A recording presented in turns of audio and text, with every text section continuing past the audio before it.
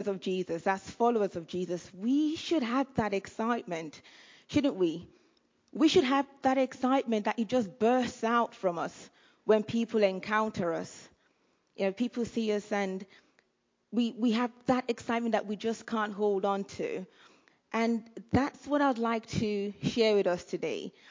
I would like to to get excited about Christ and to tell. But I'm going to open up a quick prayer, I'm trying to say. Heavenly Father, we just want to thank you that we can gather once again. We invite you, Holy Spirit, and I pray that you would take the word from my mouth and you would minister to the hearts of everyone present and even those watching online, that their hearts will be touched, their lives will be transformed in a way that best suits them. In Jesus' name, amen. Amen. So yes, excitement, getting excitement, getting excited. You all know that excitement is quite contagious. Yeah, when you bump into someone, you're excited, you're laughing. They don't even know why, but they're just bubbling with you. Like, what is it? What is it? And being excited about our Lord and Savior is a powerful testimony. You just go around being excited about who Christ is inside of you. That's a huge testimony. When someone has no reason to be overjoyed, and yet they are excited about Christ, you know, it gets people interested in our faith. It gets people interested in the source of that excitement. And that excitement we have just might catch on to them. I mean, it's just like the Samaritan woman that met Jesus. Most of you might know that story. She met Jesus at the well, and Jesus ministered to her. She was so excited. Now, some of you that know me know that my head works in a funny way sometimes. And so when things happen, I tend to have some soundtrack. And so I could just imagine her, like when I was reading the Bible, I was reading it, and then I just imagined her going, like, as she was running to her fellow Samaritans, you know, and I just can't hide it. Yeah. Well, sorry. That's why I'm no longer a member of the band. I've left there, you know, right now. But yeah, I just imagined that she was so excited and she couldn't quite keep that inside of her. So if you've got your Bibles, we'll read about her excitement and the effect it had. So could you please turn to John chapter 4. John chapter 4, verse 39. I'll read from 39. And it says, "Many of the Samaritans from that town believed in him because of the woman's testimony. He told me everything I've done. So when the Samaritans came to him, they urged him to stay with them, and he stayed 2 days. And because of his words, many more became believers. They said to the woman, 'We no longer believe just because of what you said. Now we have, and we know that this man really is the Savior of the world.'" Yep, so she got so excited she didn't keep it to herself. And the question is, first of all, how do we get excited about Christ, and how do we stay excited? Because, you know, our moods come up and down. 1 minute you're excited and something happens and it dips. But how do we get there? How do we get to that excitement? How do we stay excited? For those of you that were in when the slides were going up, you saw what we're trying to encourage now, the first 15 minutes challenge. Well, that's a good way to get excited about Christ. Now, I also know that as we're all different, certain things excite us and certain things keep us there. So I'm going to talk about 3 possible ways. So they're by no means the only ways, the only 3 ways to get excited, but I'll focus on just 3. And the first point is chill out. Chill out with God. Spend some time connecting with God. Now, if you turn your Bibles to Luke chapter 6, verse 4, it says, A good man brings good things out of the good stored up in his heart, and an evil man brings evil things out of the evil stored up in his heart. For the mouth speaks what the heart is full of. Yep, so whatever you've got in your heart, whatever it's full in your heart, that's what your mouth will speak of. And I just talked about the first 15 minutes challenge that we're doing in church. But I do know that not all of us do it. I mean, I would like to think I'm not the only one in a room this size who's gone, I missed the first day, missed the second day. Maybe I'm not quite cut out for it. And then you probably think about giving up. I'm just not a Bible reader. I'm not a prayer kind of person. So let's look at, I've got family here and I've got family abroad. And the business of life means that I don't call them, I don't communicate with them as much as I'd love to. But I don't give up on them and say, well, that's not my kind of thing. Or I suppose I should say, most importantly, they don't give up on me. They don't say, oh, she never calls, she never gets in touch. Put her aside. No, they don't.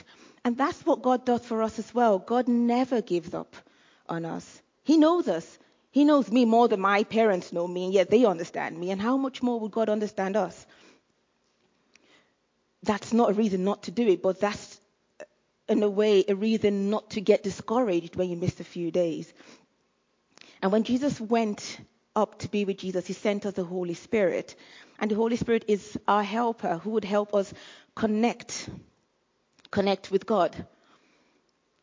So, right, let's imagine that you've got your loved one, child, friend, best friend, family member, sibling, loved one. And for whatever reason, they've had to go to the other side of the globe. Yep, so we're in the UK, perhaps Australia, or somewhere underneath the other side. And, but they've promised to always be with you. And how do they do it? They get you set up. They get the best Wi-Fi, I don't know, 5G, 6G, whatever. They get you the best Wi-Fi connection and then use that as a way to communicate. And in a way, that's what the Holy Spirit is like to us. He's like our Wi-Fi to God. Yeah. So you've got your Wi-Fi, your friends down under, and so this friend of yours, this loved one, knows you inside out. And you're feeling down, you're feeling upset, you're feeling troubled, and you send a private post to this person. And the person, knowing you all too well, sends you a reply, and that just makes you lighten up. It lifts your mood. And it's almost similar to what the Holy Spirit does for us. Yeah, so private post equals private thought, a private prayer.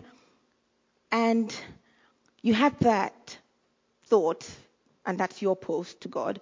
And the Holy Spirit, your Wi-Fi, sends that to God. Yep. And then God sends you a word through our Wi-Fi, the Holy Spirit. And you get that lifting in your spirit. You get that encouragement inside of you. However, and this was a massive eye-opener, did you know that you can have the best Wi-Fi? Yeah. The best connection, like uninterrupted.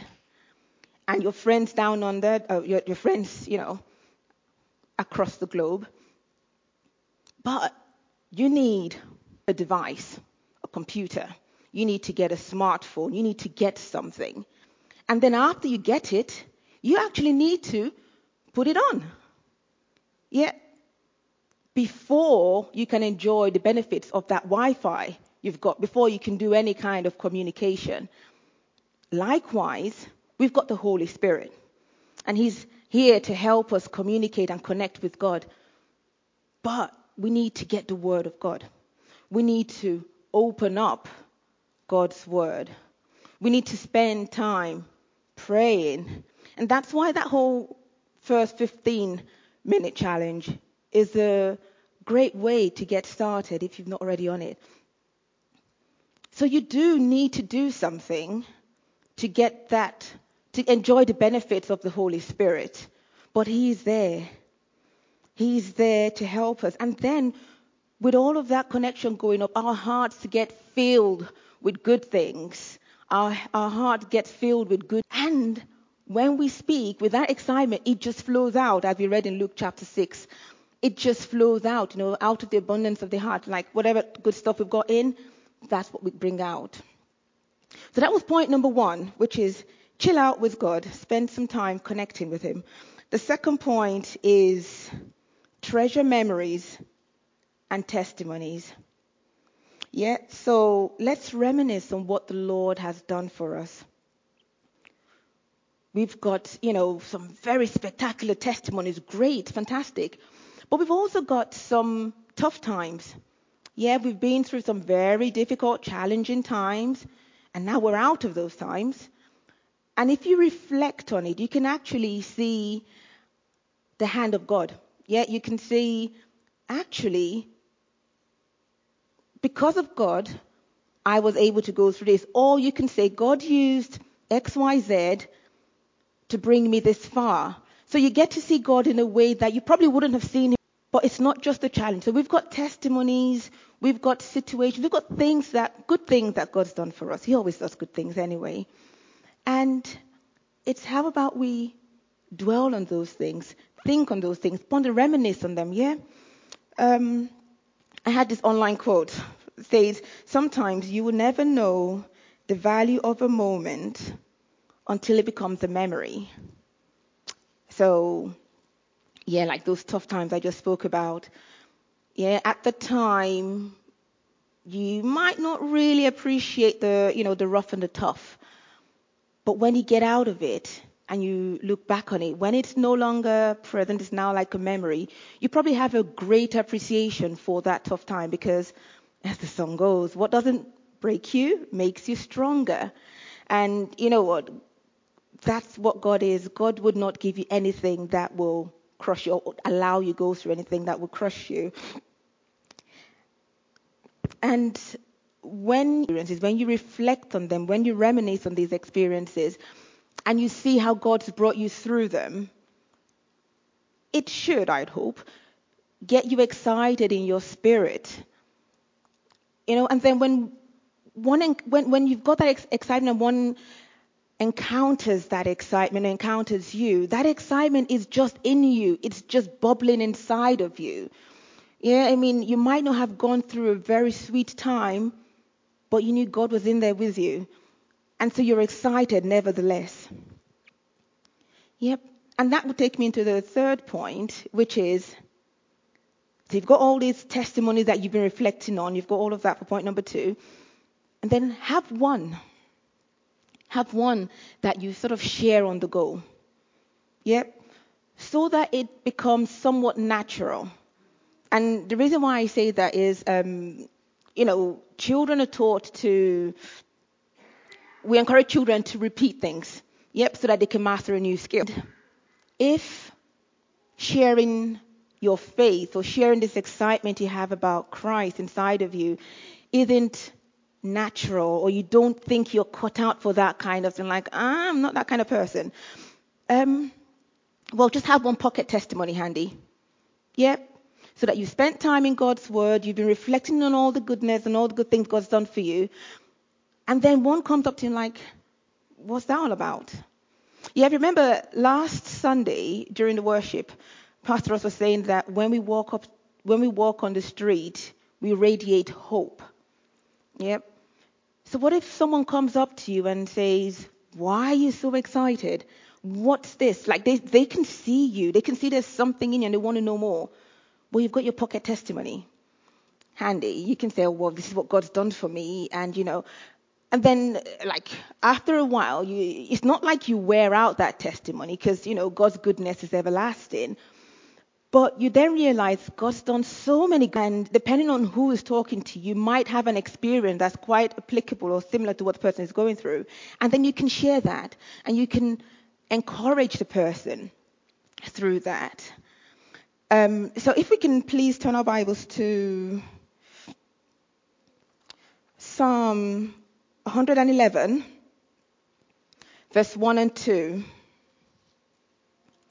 It says, I will extol the Lord with all my heart in the council of the upright and in the assembly. Great are the works of the Lord. They are pondered by all who delight in them. And then Psalm 9 verse 1, it says, I will give thanks to the Lord with my whole heart. I will recount all of your wonderful deeds. Yeah, so this is the psalmist talking about he's going to reflect on God's good deeds. He's going to give thanks to God with his whole heart. And that's what I was trying to say actually for point number 2 when I was saying treasure those memories. We get those memories, reflect on them, we give God thanks for them, and all of that process builds up that excitement inside of us. And then when I talked about having that pocket testimony, if we look at 1 Peter chapter 3, verse 1, it says, but in your hearts revere Christ as Lord. Always be prepared to give an answer to everyone who asks you to give the reason for your hope, for the hope that you have. But do this with gentleness and respect. Now, when you experience God, when God does something great for you, know it's a fact. Like, you know where you were before the encounter, and then you know where you are afterwards. But the chances are not everyone is going to really appreciate that. Yeah, not everyone would believe that that was the hand of God that brought you through, that gave you that healing, whatever it is. And that's all right. You've shared your testimony. You've told them why you're excited. You can't force them to believe you. And that's why here in Peter it says towards the end, but do this with gentleness and respect. Yeah, so we're not going to say, hey, this is what God's done for me. I'm so excited. You've got to believe me. No, do it with gentleness, do it with respect, having full regard and full consideration for where that person is at that point in time. But most importantly, you've sown a seed. They might not agree with you, but it's stuck in that you're excited. Well, you say you're excited because this is what you think this is what you know God's done for you. I don't know what time I've got left, but I have spoken 3 reasons why or how we can get excited and hopefully stay excited. And it's not just staying excited, but let's tell, yeah? But when I was putting together my material on how should we tell, how can we share, I realized that there are so many ways. Like, there are as many ways that we've got people right here. And so it's different. Yeah, what floats your boat, what rocks your boat doesn't necessarily rock somebody else's boat. But hopefully there is one thing that we could possibly all share. Now, during my 15 minutes challenge, because I've started on that. So sometime this week when I did that, one of the topics of things I was reading through talked about the power of influence. And I wrote some of the things that I got from there. It said that, now this is stuff that I didn't know. It said, everybody has influence. Sociologists say that over a lifetime, even the shyest, most introverted person will influence about 10,000 people. So even if that shy, introverted person influenced only 10,000 shy people, yeah, and then those 10,000 shy people influence another 10,000 shy people each. I didn't come with my calculator to do math, but, just carry on going on and on and on. And, so really, I don't quite think we can say I'm not cut out for it. I'm not cut out for talking. I'm shy. I don't really talk much. Charles Spurgeon said, a man's life is always more forcible than his speech. When men take stock of him, they reckon his deeds as dollars and his words as pennies. Think about Daniel in the Old Testament. Yeah? Daniel, handsome guy, clever guy. He served under 4 kings. So he was a great guy. But if you read the book of Daniel, I think you've got the first chapter that talks about, probably the first chapter and the first few verses. It talks about how handsome he is and how intelligent he is, quick to learn things. But that was not exactly, like the kings didn't summon Daniel because of his good looks. Yeah, it is because of that extraordinary spirit that he had inside of him. In fact, I'd like to be corrected if I'm wrong, but I don't think Daniel went around actively telling people about God.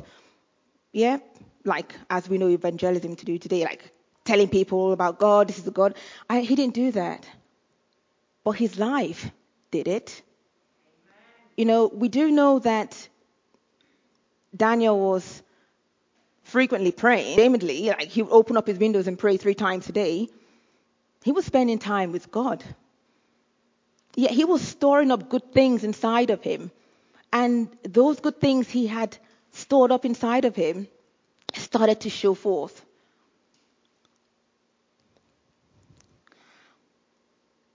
So, yeah, I suppose we should look at our lifestyle as well. Because the more we get ourselves excited about God, the more we dwell on the good things that God's done for us, we get so excited, and then that shows, it manifests itself in our lifestyle. Like, yes, Jesus said we should go out and spread the good news. In a way, that's our mandate. But our motivation to tell or to speak about Jesus should come from him, not from guilt. So to go out now saying, oh man, I don't really talk about God like I should. Because it's not by your power. You just cannot do it. In fact, if you try to do it on your own, off your own back, your own strength, it can be intimidating. It can be daunting. Ask me, I know. It can be. But when you tap into the Holy Spirit, when you rely on the Holy Spirit to actually use you, and you don't even, you totally rely on him. You don't think, all right, I'm going to do X, Y. You don't strategize about it. Yeah, I said at the beginning, with all our loved ones, we all have loved ones, precious ones. And I don't think there's anyone here who goes out, wakes up in the morning and goes, right, so today I'm going to tell the first person I see about how wonderful my son is, how amazing my husband is, how great my family are. You don't quite do that. However, if something comes up, yeah, you just say, oh yeah, well, my husband did this, and so on, and then God help you if you're talking to me, because I won't stop talking. And that's how it should be. We're so excited about something, it just overflows.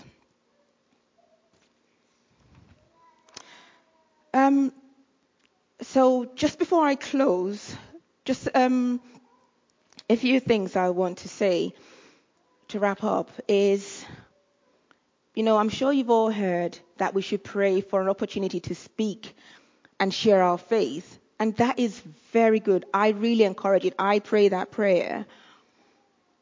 But how about we flip that a little bit? Yeah? How about we pray, especially if you don't really think you're cut out for that, like, I'm going to talk to somebody now about Jesus kind of thing. You want to, but you just don't think that's you. So how about you then ask, so we flip that, and lifestyle, do the initial talking.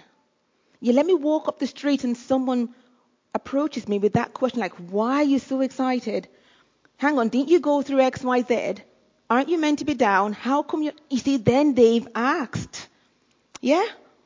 You've got your standby testimony, excitement thing in your pocket.